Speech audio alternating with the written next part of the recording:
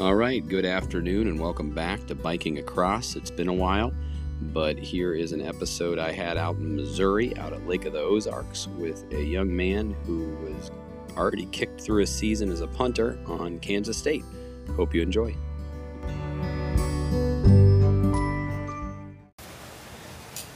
All right, welcome back to Biking Across. I'm here with Chris Tennant.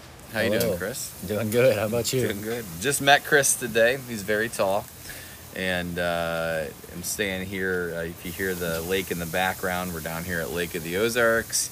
Had a nice day out on a boat and did some biking, of course, through here today too.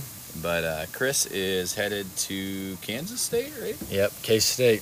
K-State, and you are a punter? Yep, punter-kicker. Awesome. And you are, from what I hear, you're like ranked like number 2 in recruiting or something like that? Yeah, or? so last summer, like when recruiting was at a high for me, I was number 2 in the nation, number 1 uncommitted punter in the nation. So man, I wish the Buckeyes could have got you.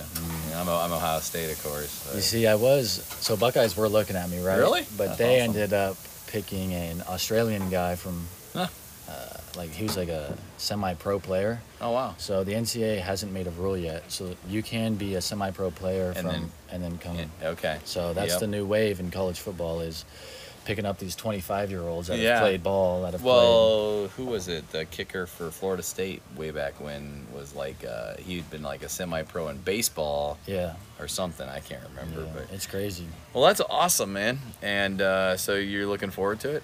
Yeah, I'm looking forward to it a lot. I've been down there for 4 weeks now. I'm on my 10-day break. Awesome. So I got awesome. back You guys yesterday. done 2 days and stuff like that, yeah? Yeah.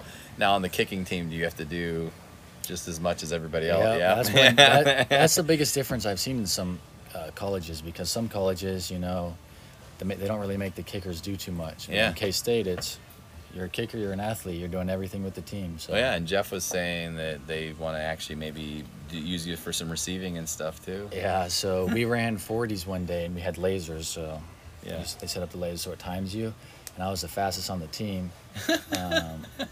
So after that, they were like, okay, and then we tested vert, and I jumped 34 inches, and then they were like, So they're like, okay, we're going to try to get you into some yeah, receiving stuff. we want you to play wide receiver or tight end. So That's awesome. we'll Well, see hey. where that takes me. But Well, awesome, man. These are really short interviews, but it's just fun. When you get out and about, you meet different people. Yeah. I mean, you can't really meet people if you stay in your house all the time. Yeah. So, like, being on this bike trip, I've met all kinds of people. When I heard your story, I thought, well, that'd be fun for the podcast. So, Yeah. That's all crazy. right. Well, hey, good luck, man. And thank you, everybody, for taking the time to listen. Go ahead and give us a follow and a like, and give us a review, and find your adventure. Thank you.